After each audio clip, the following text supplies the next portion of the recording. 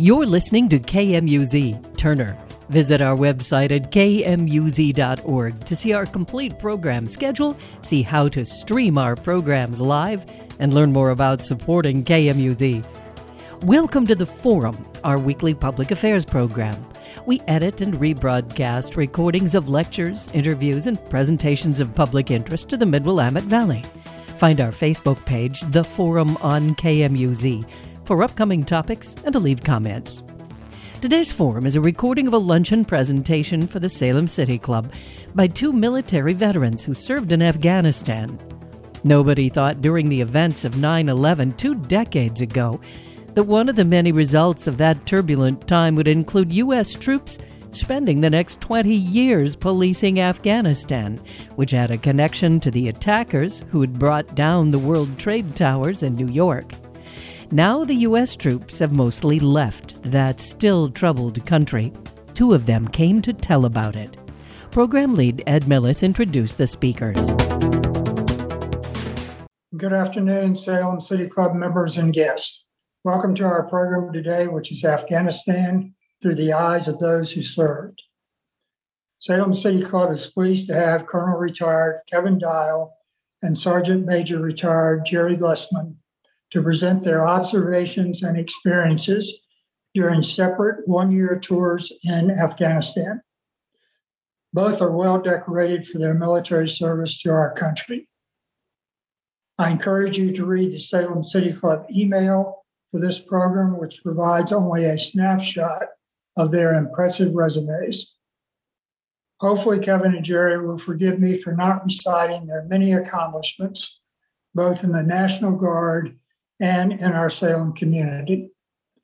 The reasons for my brevity are twofold: to give them the most program time for their Afghanistan presentation, and to express my appreciation for giving their valuable time to personally meet with me during the planning stages of the program and candidly share a portion of their stories.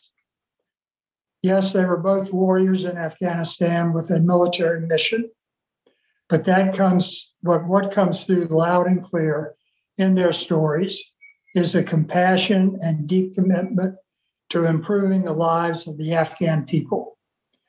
The contributions they made to the local people and their villages may never be fully known, but will be materially and emotionally lasting.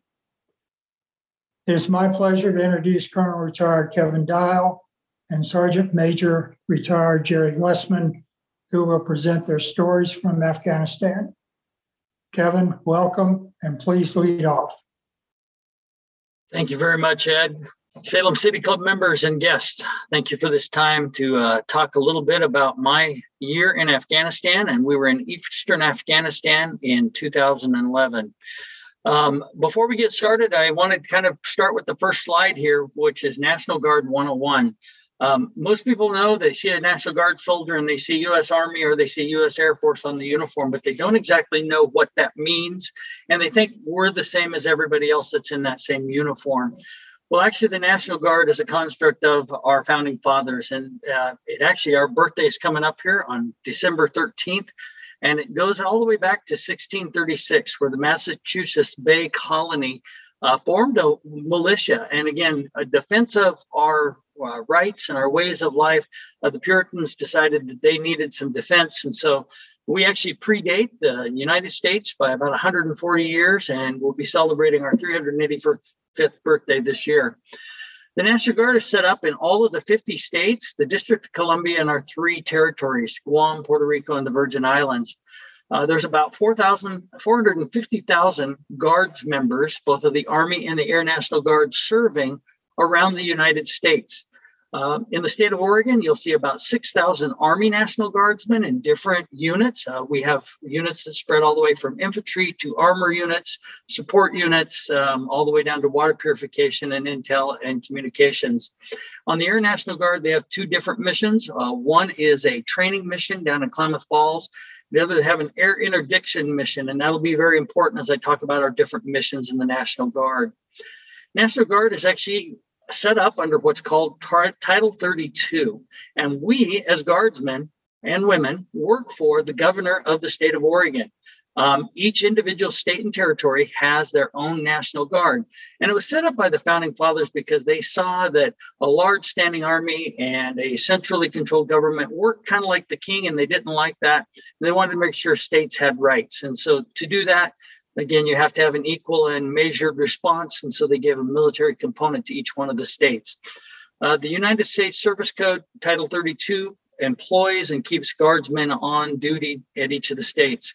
Title 10 would be the active duty code. And as we talk about how the states could use soldiers and airmen, they can be used in disaster relief, military support. This is the part where the military support can actually be requested by the federal government, and Guard soldiers in a Title 32 status can be switched over to an active status, deployed in Title 10, and then brought back and put back under the National Guard. Again, that's with a conjoined agreement, both of the governors and of the federal forces and the president. You'll see that during 9/11, because the Oregon National Guard, Air National Guard, was the first in the air doing the air interdiction mission. That's one of their missions that fell under that dual support of Guard and nation building. Our other missions are law enforcement, election support, and you see us at 9/11, and you also see us at the Capitol during each of the election times. You'll see also during cyber warfare, we have a mission, secondary mission. They have a large cyber force in the National Guard, and civil military operations. When governors call up soldiers to do hospital missions, fires, floods, or they put them on the border, that's one of our others. One of the big conflicts that you'll see between the Guard and the active forces is when we're called up into a federal status, we're a part-time soldier and a full-time citizen. Flipping that causes a lot of problems at the state level and employer level. A lot of work has been done. Our employer support of the Guard and Reserve has a great measured response, and we work with employers to make sure that we minimally impact our great supporters in the civilian world. As I got ready for a deployment, we actually got this is the roll into how the engineers from the state of Oregon got deployed. We had a notification of sourcing in December of 2009. That comes from the active duty and federal government, Department of Defense. And they called the governor, work with them, and they actually start our mobilization process. When we got notified, we were told we were going to be a construction task force. And as part of a construction task force, Oregon doesn't have all the pieces. And so we're kind of a plug and play asset. And they grabbed down to Oregon and they said, we want your command and control elements, which was a headquarters and a repair HHC and a maintenance company. And then they picked up units from across the United States. I'm going to pick up 2 horizontal units. One of those is going to be from Georgia and one of them is going to be from California. I'm going to then pick up 2 vertical units. One of those are going to be from Michigan and one of them are going to be from Nebraska, and then a survey and design team out of Mississippi.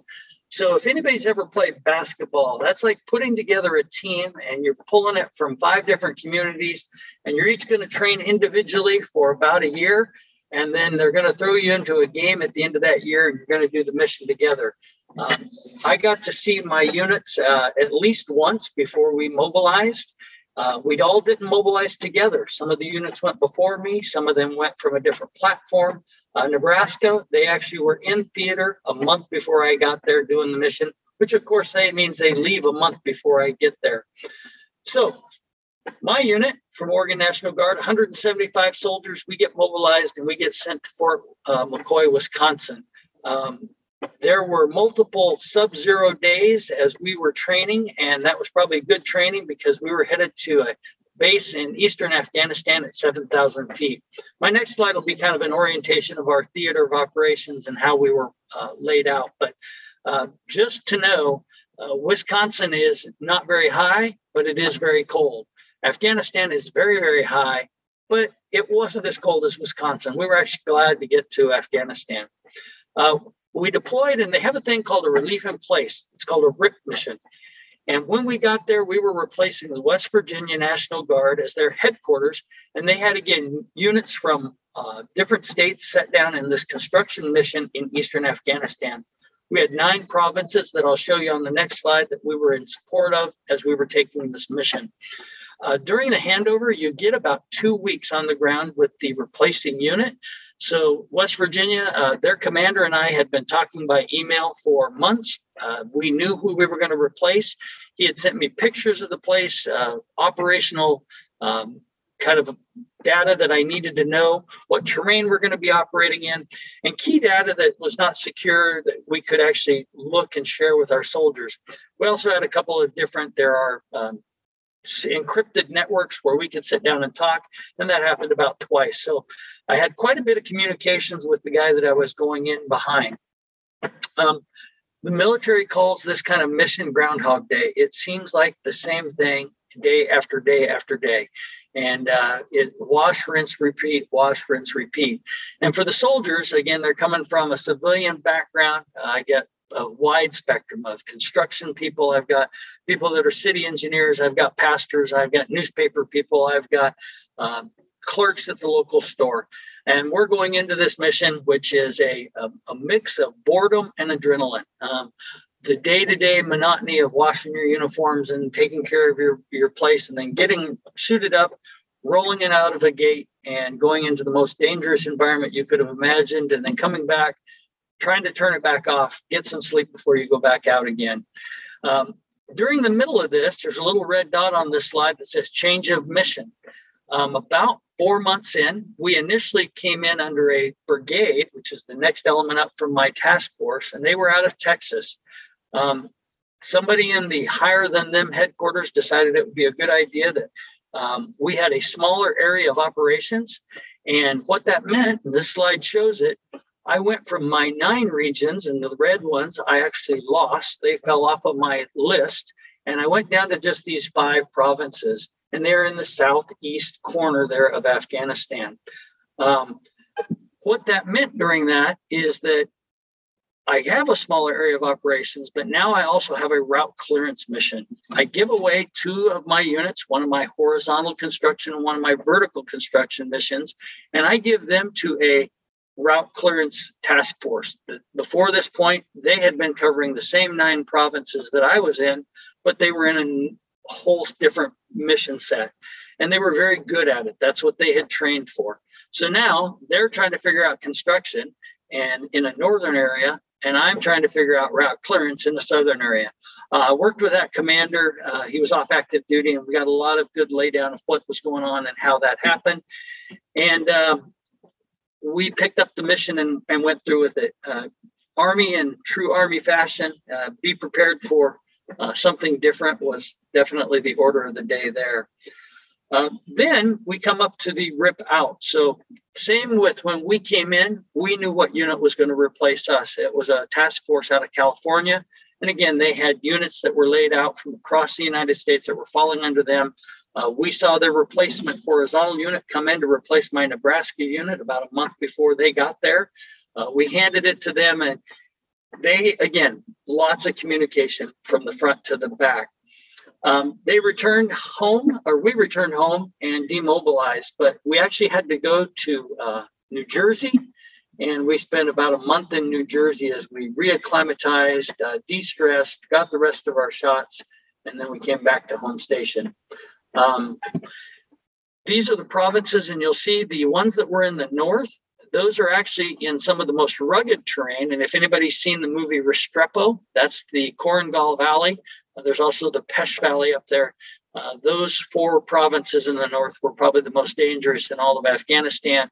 And today, if you see any of the news and you see people that are resisting the Taliban, that is in that province as well. That's where the Northern Alliance has kind of set up their shop. It's very hard to get in and out of, and forces that are against any kind of government will definitely hold up there.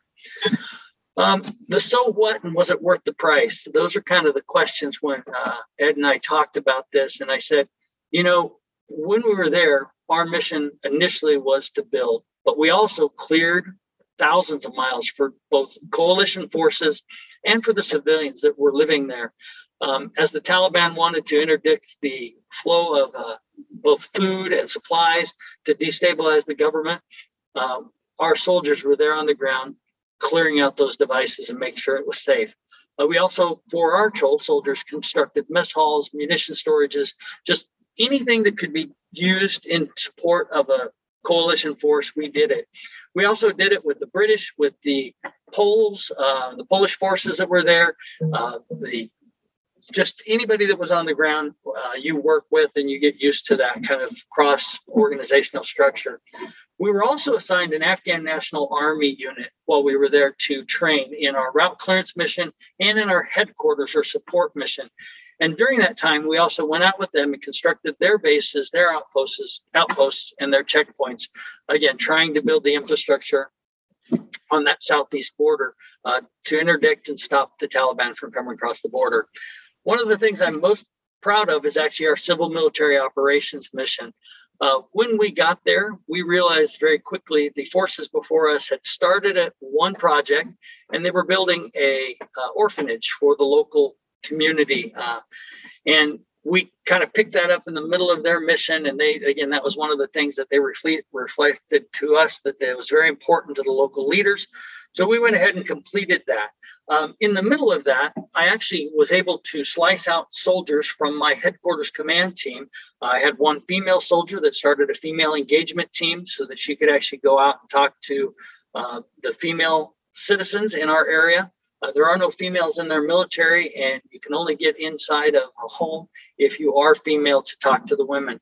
And so what that allowed us to do is we set up some different things in this civil military operations project. We were able to procure chickens and give those, as they are able to then grow their own food in the chickens. We got some sewing machines that they could then give out. We gave training so that they can start home businesses and they can keep that going. Again, trying to provide stability within the local communities. We also had a professional engineer from the city of Salem, and I want to put a big shout out to Chaplain Rick Barnes. And yes, I said chaplain. He serves the city of Salem as their engineer, but he is also a chaplain in the Oregon Army National Guard. And on my deployment, we actually had him out in the field. Now, again, he is a chaplain, so he didn't have a weapon, but we provided a lot of security to make sure he was safe. As he surveyed projects that we did across our theater, we were able to build 2 catchment dams for water. Afghanistan is a very arid region. We were in high elevations and not a lot of rainfall. And their growing season was pretty short, about 3 months. By building a dam and allowing some kind of catchment for the water and building in some infrastructure so they could pipe that out into their fields, we extended their growing season by 2 to 3 months. That doubles their ability to produce food and produce funds that can come back into the communities. I'm very proud of that initiative. We also were able to build a technical school. There was a building in our area that was outside of our headquarters and outside of our base. And we were able to work with the local Afghan government, and they allowed us to have that building. We rebuilt it. It had been kind of run down. Inside of it, we put a generator. We drilled 2 wells for them. And we put in a technical school that then taught carpentry, masonry, electrical, computer, well drilling, beekeeping, welding, vet medicine, horticulture. And when I say the so what and was it worth the price, every soldier that was there knows that we trained individual Afghans to go back to their remote villages and make a difference. They took these skills. These skills they're not something that can be destroyed by a bomb or a fire. They reside in the people and in the minds of our Afghans. I also know that because of our engagement on the one-to-one level, we did many key leader engagements. One of the stories that my guys disliked a lot, but I like to tell, is when we got invited to an Afghan party. It was incredibly different because it was all men. We brought one of our chief warrant officers, and she was in our engineering construction section. And she was veiled, and she sat there with her body armor as she watched all the guys in the room dance. And truly was an experience that I will never forget, and many of my soldiers will never forget as well. But that kind of engagement on the one-to-one level, when you put down your weapons and you take off your body armor, that put a face of America that I know made a difference to not just my soldiers, but to the local Afghan leaders. So our deployment was a year long. We came back to family, friends. We had one casualty from our deployment from combat operations. And again, Sergeant Jonathan Lyons out of New Jersey will be in my heart and mind forever, as well as my soldiers. And we still made a difference. And was it worth the price? I think it was worth the price. And again, soldiers and airmen serve our nation on the front lines, and the National Guard is a very valuable part of that. My contact information, again, I'm going to be transferring over here, but this is where I can be reached. We're going to have a Q&A at the end, but if you want to get a hold of me, please take a screenshot of this, and I can be reached at that email. And with that, I'm going to share my screen, and I'm going to say I'm going to be followed by Sergeant Major Jerry Glesmann, and he was in an ETT team in Kandahar province. Currently, he serves with Berkshire Hathaway as a top salesman for the state of Oregon. So many of the skills that he learned as a soldier have been applied here in his civilian world. But I also know that the deployment he had was much, much different than the one I had. Jerry, thank you again for your time, and it's all yours. All right. Thank you, Kevin. I appreciate that. And good afternoon, everybody. I wanted to say thank you to the Salem Club for inviting us to speak today. And I'm just going to kick it right off here and get right into it. My name is Sergeant Major Retired Jerry Glesmann. My team of 17 spent 14 months on this term. It included 30 days of home station training and 45 days with the 1st Infantry Division at Fort Riley, Kansas. Our home station training consisted of advanced marksmanship, combat lifesaver certification, which battlefield medical training, anti-terrorism level 1, and a lot of paperwork.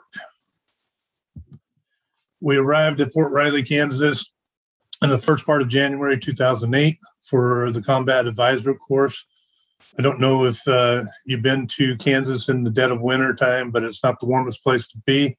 Despite the cold, most of our training was going to be conducted outside. We worked with local Afghan civilians in our training scenarios in order for them to be more realistic. These are Afghan civilians that were brought over previously, and the 1st Infantry Division hired them to work through realistic training scenarios with us. As well as team training, we had individual tasks that had to be accomplished. Each member of the team qualified on all weapon systems up to the Mark 19 40 millimeter grenade launcher and M2 50 cal machine gun. In addition to weapons qualification, we had advanced medical, communication, anti-terrorism, counterinsurgency training. We also did some basic language and cultural training. We left Fort Riley in March and headed for Kabul, Afghanistan. Afghanistan has 4 major main ethnic groups: Pashto or Pashtuns, 42%, Tajiks, 27%, Hazaras, 9%, and Uzbeks, 9%. There's 11% of other ethnic groups as well. The population in 2021 was around 31.4 million people. The main 2 languages were Pashto and Dari Persian. Kabul is the capital and home to 4.6 million people. The population, 23.9% of the population lived in the urban areas, 71.4% lived in the rural areas, and 4.7% are nomadics. Kabul sits in a bowl surrounded by the majestic Kohi Mountains. All right, on slide 6, my team's mission changed on our flight from the U.S. To Afghanistan. Initially, we were to train Afghan National Police, or ANP. Instead, we were handed the Counter-Narcotics Infantry Kandak, or Battalion, of Afghan National Army Unit. The mission was split between the Ministry of Defense and the Ministry of Interior to fund. Our first test was to get our Afghans the vehicles, weapons, and equipment to do this mission. It proved more complicated than what we had thought. We began our training without weapons and gear. It would take us many discussions, meetings, and over a month of time with both ministries to put together the package we needed for our Afghan unit. Slide. Meanwhile, we used what we had available to train our Afghans on several battle drills, team and individual movements, techniques. We performed these drills at night as well as daytime.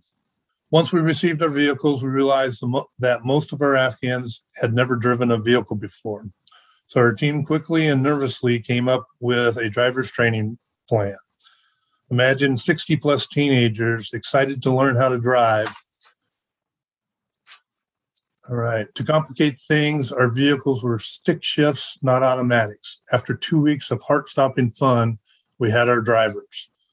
Shortly after we had our drivers trained, it was time to convoy to our base in Helmand province. Needless to say, we stayed in the back of the convoy with our vehicle. After a long day of travel, we arrived at Forward Operating Base Tombstone. It was the furthest south U.S. base in Helmand, which was the British-held area of operations. The U.S. Marines would come in the following year in 2009. Now in Helmand, with our Afghans and their assets, we went to work on individual skills, but focused heavily on weapons, qualifications, and safety training. This was an area I was very experienced in: Soviet-era weapons, AKs, RPKs, PKMs, etc. Another soldier, Master Sergeant Jacola, and I set up and ran all ranges. The rest of the team assisted and ran their companies through ensuring all soldiers were qualified on assigned weapons. After a week of ranges, we had qualified our entire Kandak of 600 plus Afghan soldiers. In addition to weapons, I was given the task to train our heavy weapons soldiers. We received in our weapons package several 1954-era Soviet B-10 recoilless rifles. The B-10 is a breech-loaded, smoothbore 82-millimeter weapon system. This weapon is normally mounted on an armored vehicle or fired from a tripod.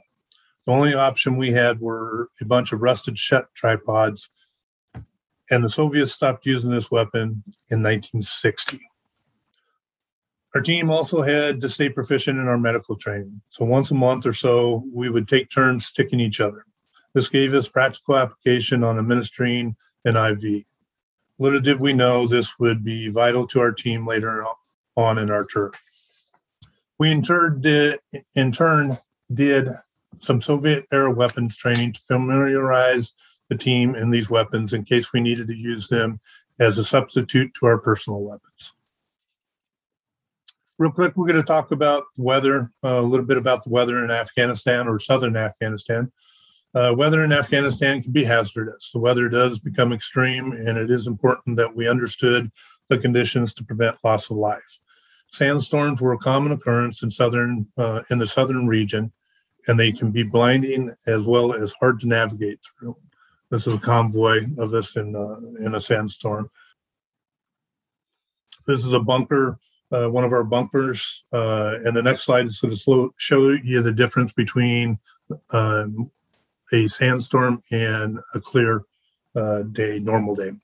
Sandstorms were not the only weather conditions we had to battle. The more extreme one was the heat, and carrying an extra 80 to 100 pounds on a 4 to 8 hour foot patrol. These conditions could have proven deadly, so hydration was a continuous effort for every team member. Other battlefield distractors were the Afghan National Police. First, we had to ensure they were actually AMP and not the Taliban or foreign fighters in disguise. I briefly talked about the nomadic people. Nomadic people of Afghanistan were also a caution to us, and occasionally we would search these caravans for weapons, and they did carry weapons in these caravans.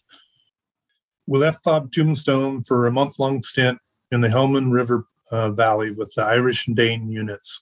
This was known as the Green Zone in Afghanistan. But unlike the Green Zone in Iraq, this was not a safe place. The conditions on these 6 different fire bases were primitive.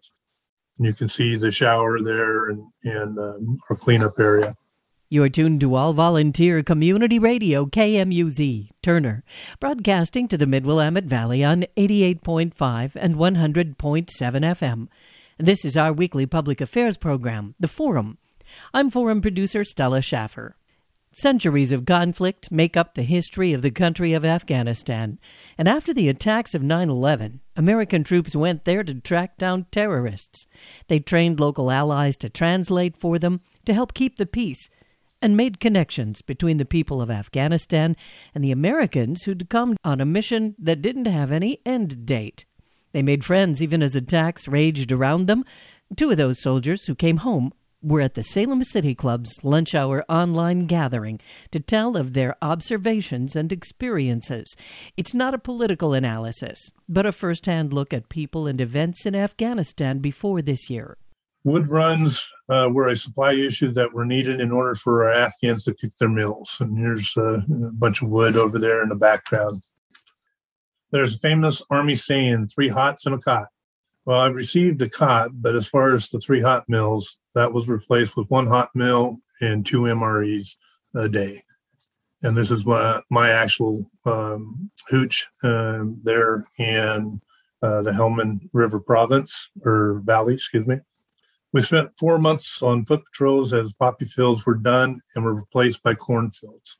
The Irish and Danes would patrol with us in our Afghans, but their row or rules of engagement were much more strict than ours. So they joked with us that they couldn't fire until the Yanks started to fire. This is my personal identification beacon and our get out of jail card, as we called it, in case we were lost or left behind during a mission. These were assigned to each member of our team so that the U.S. Army South knew if they received one of these numbers, the 4 corners have numbers on them, who it was. The beacon would be activated by the individual to give out a location, and luckily we didn't need to use these. Another obstacle that we ran into during our patrols were some of the 6,700 canals in Afghanistan. Some were easily crossed, others were not. On one occasion, our Afghans were kind enough to build a stick bridge across a canal that was about 12 feet wide. As I watched the 130-pound Afghans cross, I realized that the stick bridge would not hold me and my gear. I considered my options and chose to enter the water on my terms. All was great until I reached the other side. As I stood in the chest-deep water, I realized the bank was much taller and steeper. Long story short, it took 4 of our Afghan soldiers to pull me up onto the other bank. Still better than walking that stick bridge. If you look past my ugly mug, you can see in this photo where the farmland ends and the desert begins. These canals are the lifeline for the 71.4% of the population that live in the rural areas. You literally can put 1 foot in the desert and 1 foot in the cornfield. This is where the water stops. We had several small villages in the Helmand River Valley, and they were always a concern for us as we did our foot patrols. We were told that after we would come through, the Taliban would come through, so we truly did not know which side they would be on that day. Slide. Occasionally, we would get a platoon of Dane soldiers to join us on our patrols, but usually it was 2 U.S. soldiers, 3 to 4 Irish, and about 15 Afghan soldiers. We appreciated the extra firepower when the Danes joined us. Slide. Small paths or roads were spread out in the Helmand River Valley. However, we rarely traveled on them, as they were great places for ambushes and IED. Our main missions were to connect with the local village elders and work with them to win the hearts and minds of the local population. However, we would conduct searches if we were fired on from any villages. We would find small weapons, cash, and IED making materials on the left-hand side there. And of course, marijuana was being grown throughout southern Afghanistan. We left it be as this was not a battle we wanted to fight.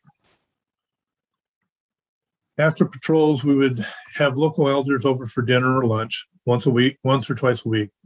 A tasty chicken and rice and bread meal was a real treat from our MREs.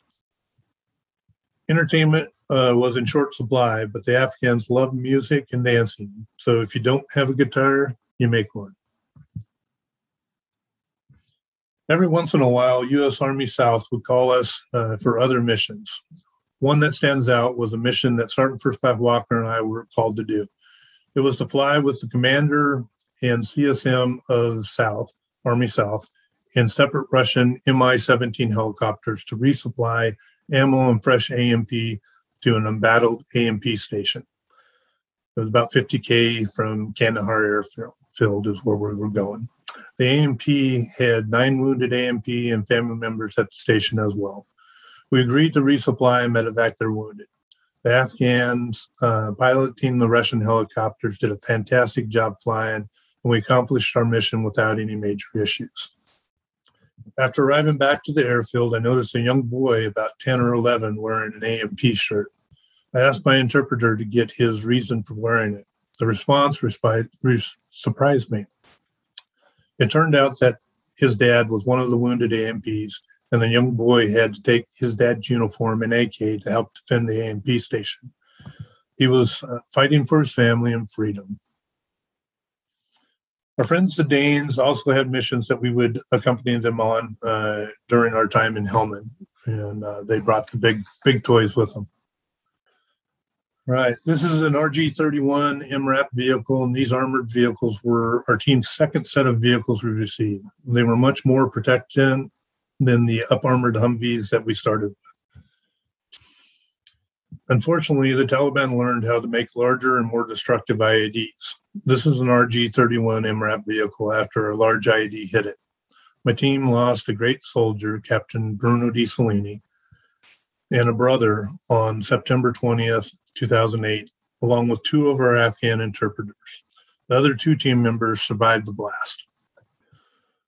Both of those soldiers were medevaced out of country, and they are doing well to this day. I really struggled with showing these pictures with you today, but I chose to do it so that you can see the dangers were real, and our men and women in uniform are willing to take these on every day. In the end, our team was hit with 3 major IEDs and several close calls. We were also involved in several firefights during our tour. Needless to say, after this tour, I can make light of it and say I truly needed a beer.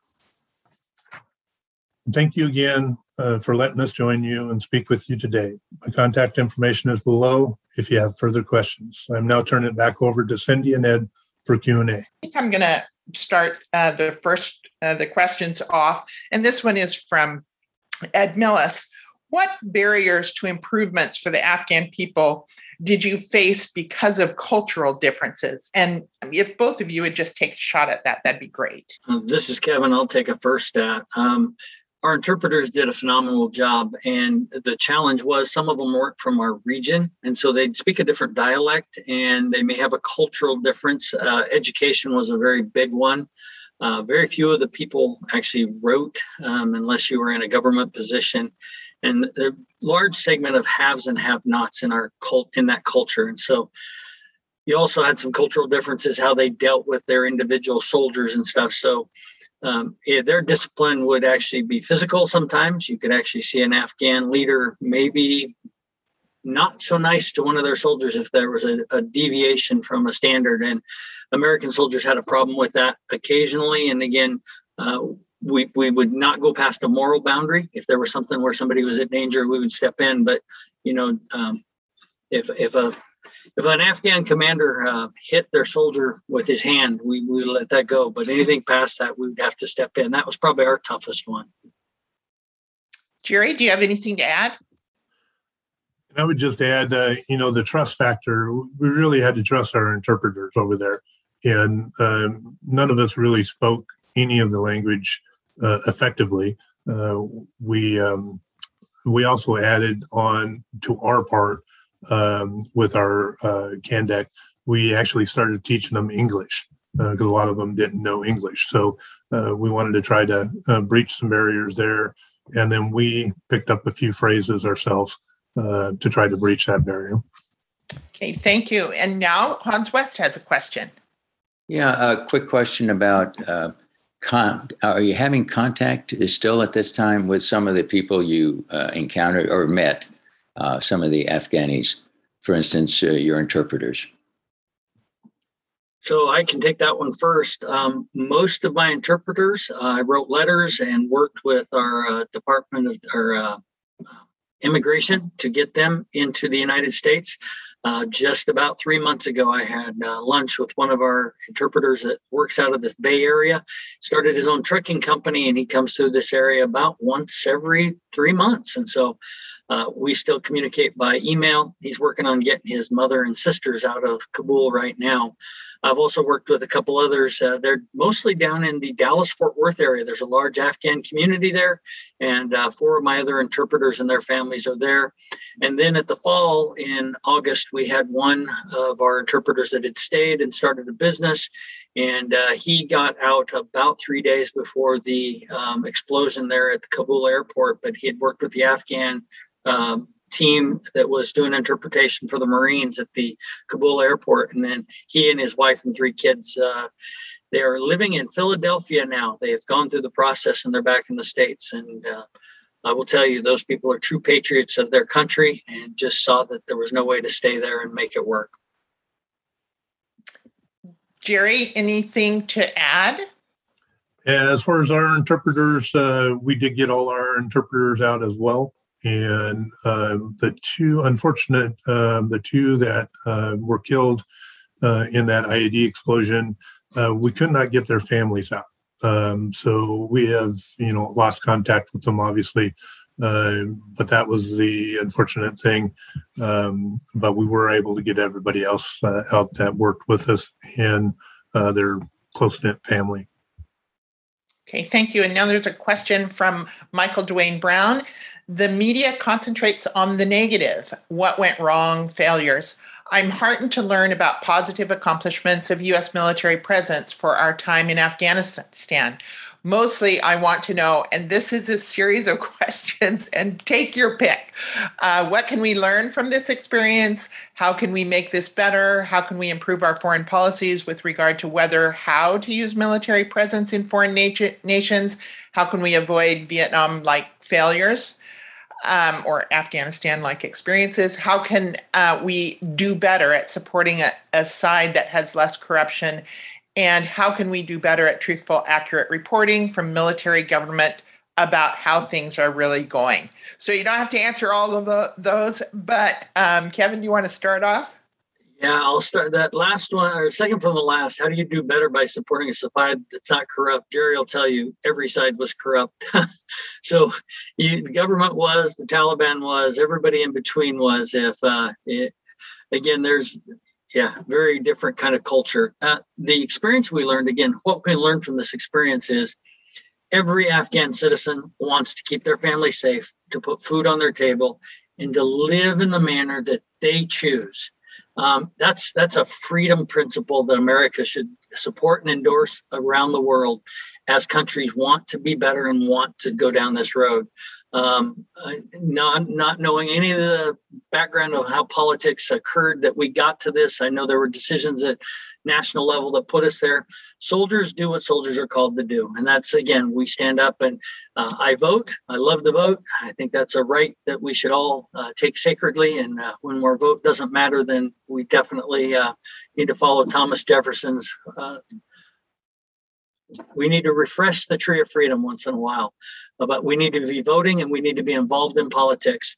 How to use our forces. So I will tell you, the National Guard, and this again is why I think the National Guard is the right force at the right time to do these kind of missions, because I actually have soldiers that are 28 to 58.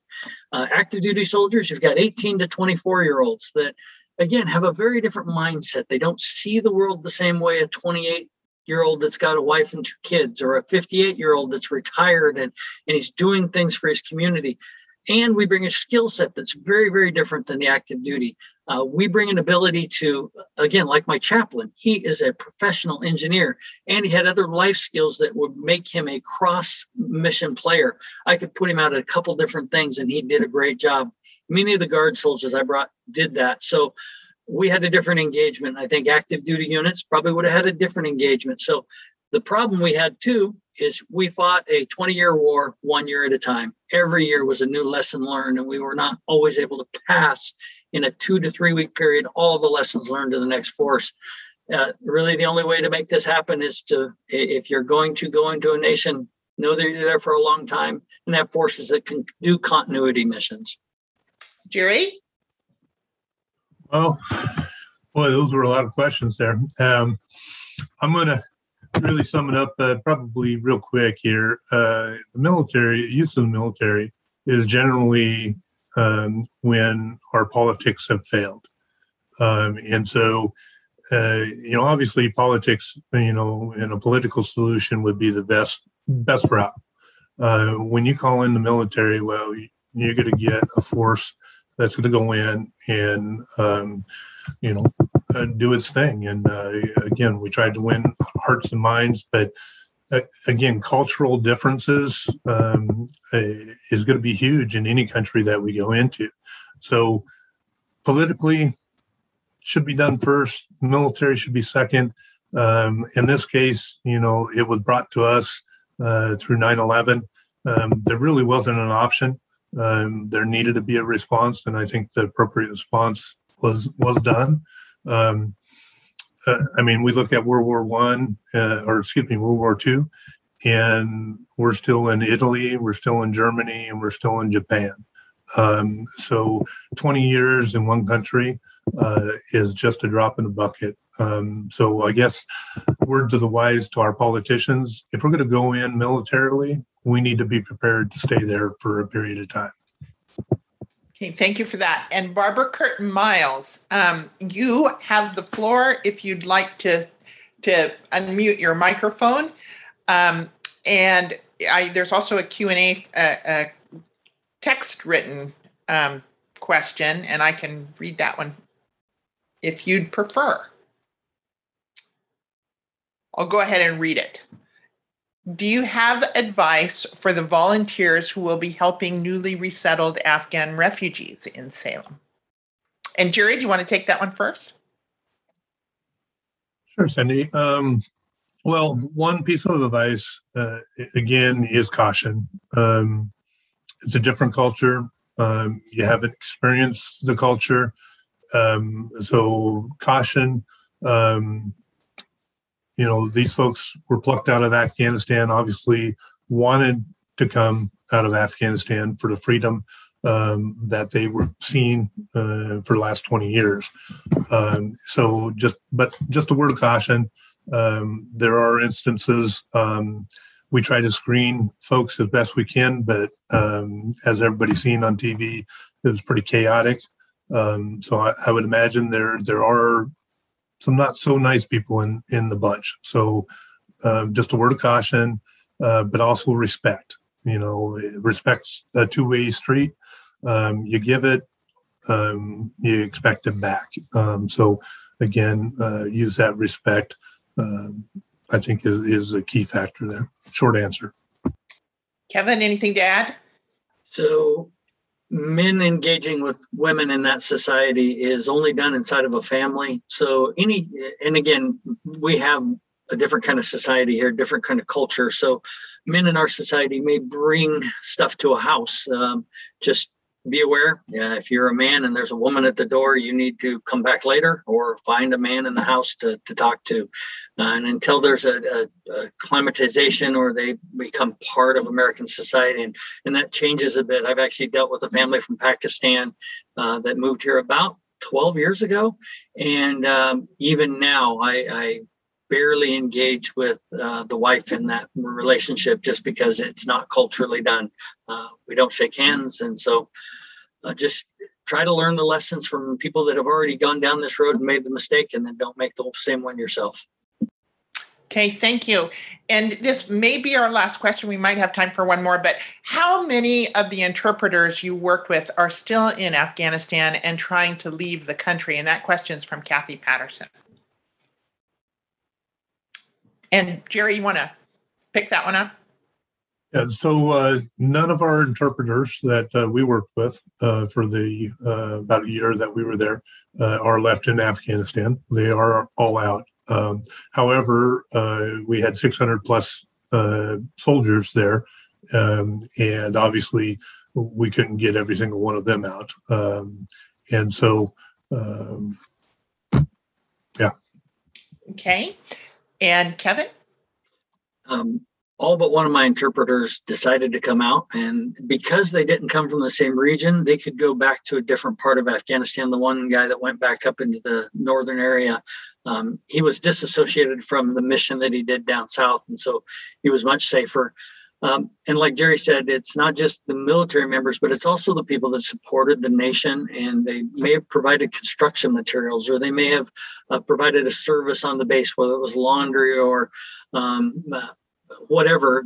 We didn't do this alone, and we did it with people in the community.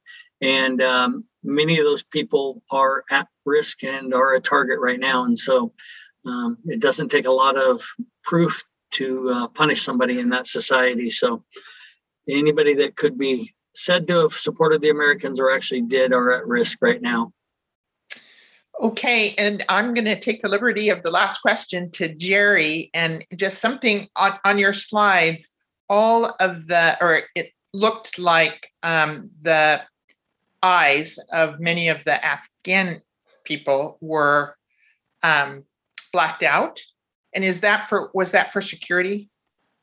That was, and I don't know if you heard, I think there was a couple news stories on it, but most of the military photos that were taken were actually removed as much as possible for that could identify an individual person from the Afghanistan, archives, if you would, for public viewing. And that was for safety purposes. Again, we couldn't get all our Afghan soldiers out. It's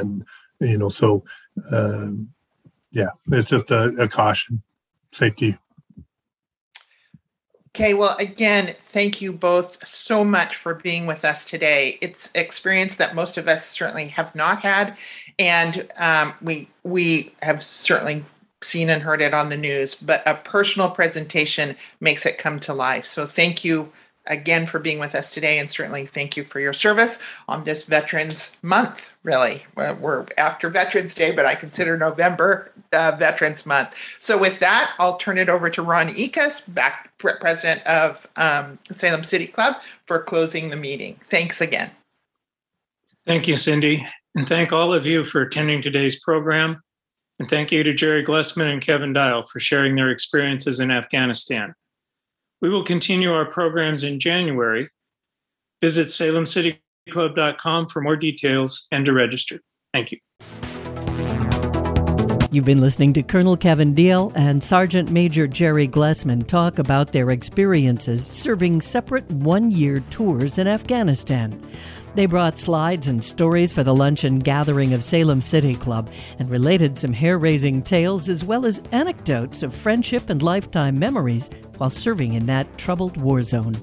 KMUZ would like to thank Salem City Club for the audio recording to make this program, and the entire panel discussion and Q&A is permanently posted on the City Club archive at salemcityclub.com.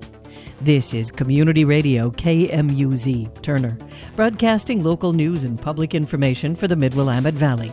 This program is aired on Friday at noon and repeated Sunday mornings at 8 o'clock. Thanks for listening.